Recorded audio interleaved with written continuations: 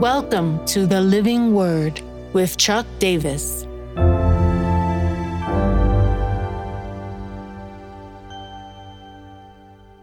Psalm 110:1, Footstool. The Lord says to my Lord, sit at my right hand until I make your enemies your footstool.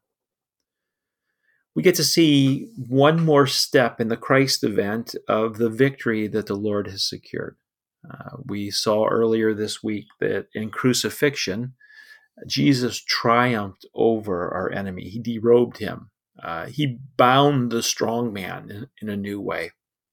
We see in resurrection, it's not only the vindication that Jesus is not just a martyr, but that he is the victorious Lord, that another chunk is taken out of Satan's armor, what he uses against us, and that is death and the fear of death. He's called the murderer. Jesus actually tells us at one point, don't fear the one who can kill the body, and it all depends on how you interpret that, but that seems to be Satan. But fear the one who's in charge of your soul, that would be the Lord. And we see that in this psalm, it becomes a prophetic word that gets embraced by the New Testament writers as being fulfilled in Jesus. You've heard me say this before, that Psalm 110:1, this footstool passage, sit at my right hand until I make your enemies my footstool, is the most quoted or referenced verse in the New Testament from the Hebrew Scriptures. Jesus references it and quotes it in the Gospels to point to himself as the one who is accomplishing this. He's going to foretell his sitting at the right hand of the Father. Peter, the first gospel message that we get from the early church after Pentecost, he preaches and he points to each element of the Christ event, that Christ was crucified by humans, lifted up by humans, that he was raised in vindication by the Father, and he was seated in the heavenlies. Peter's going to pick that up in his letters to the church as well. Paul several times references this aspect of Jesus being seated with all authorities and dominions and powers underneath his feet. Ephesians 1 is the most powerful and clear declaration of it. The power which God exerted in Jesus when he raised him from the dead and seated him is at work within us. But in that seating him, there's an alignment of spiritual authorities.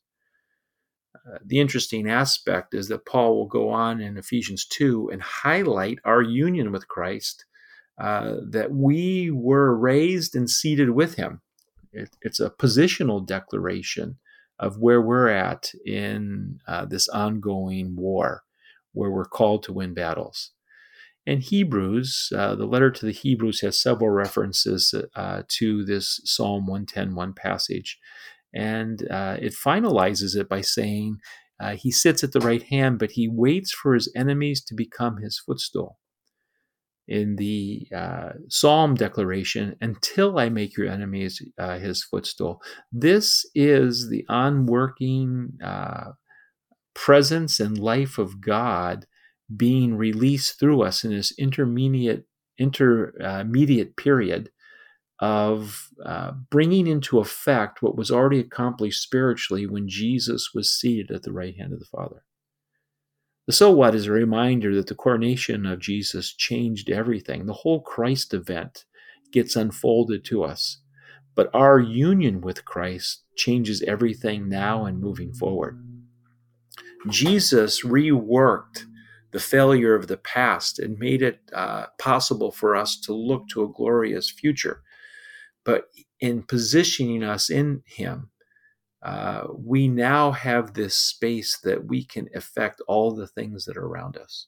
The now what is a reminder that we just simply need to continue exercising our union with Christ. That can never be taken away from us. We need to appropriate it and walk in it.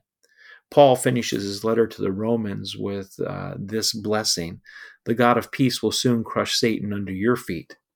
Interestingly, The prophetic word from the Psalms is, sit at my right hand until I make your enemies your footstool.